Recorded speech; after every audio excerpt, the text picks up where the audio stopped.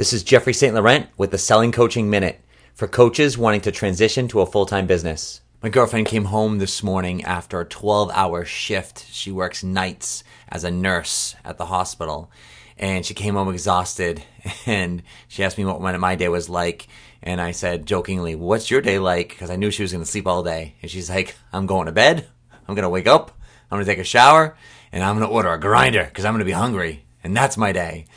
And I laughed because it's simple, but the great thing is just she had a plan.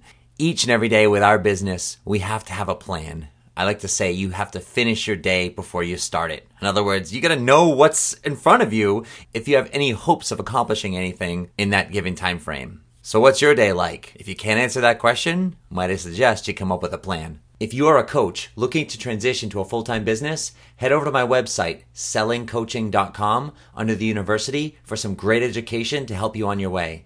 That's sellingcoaching.com.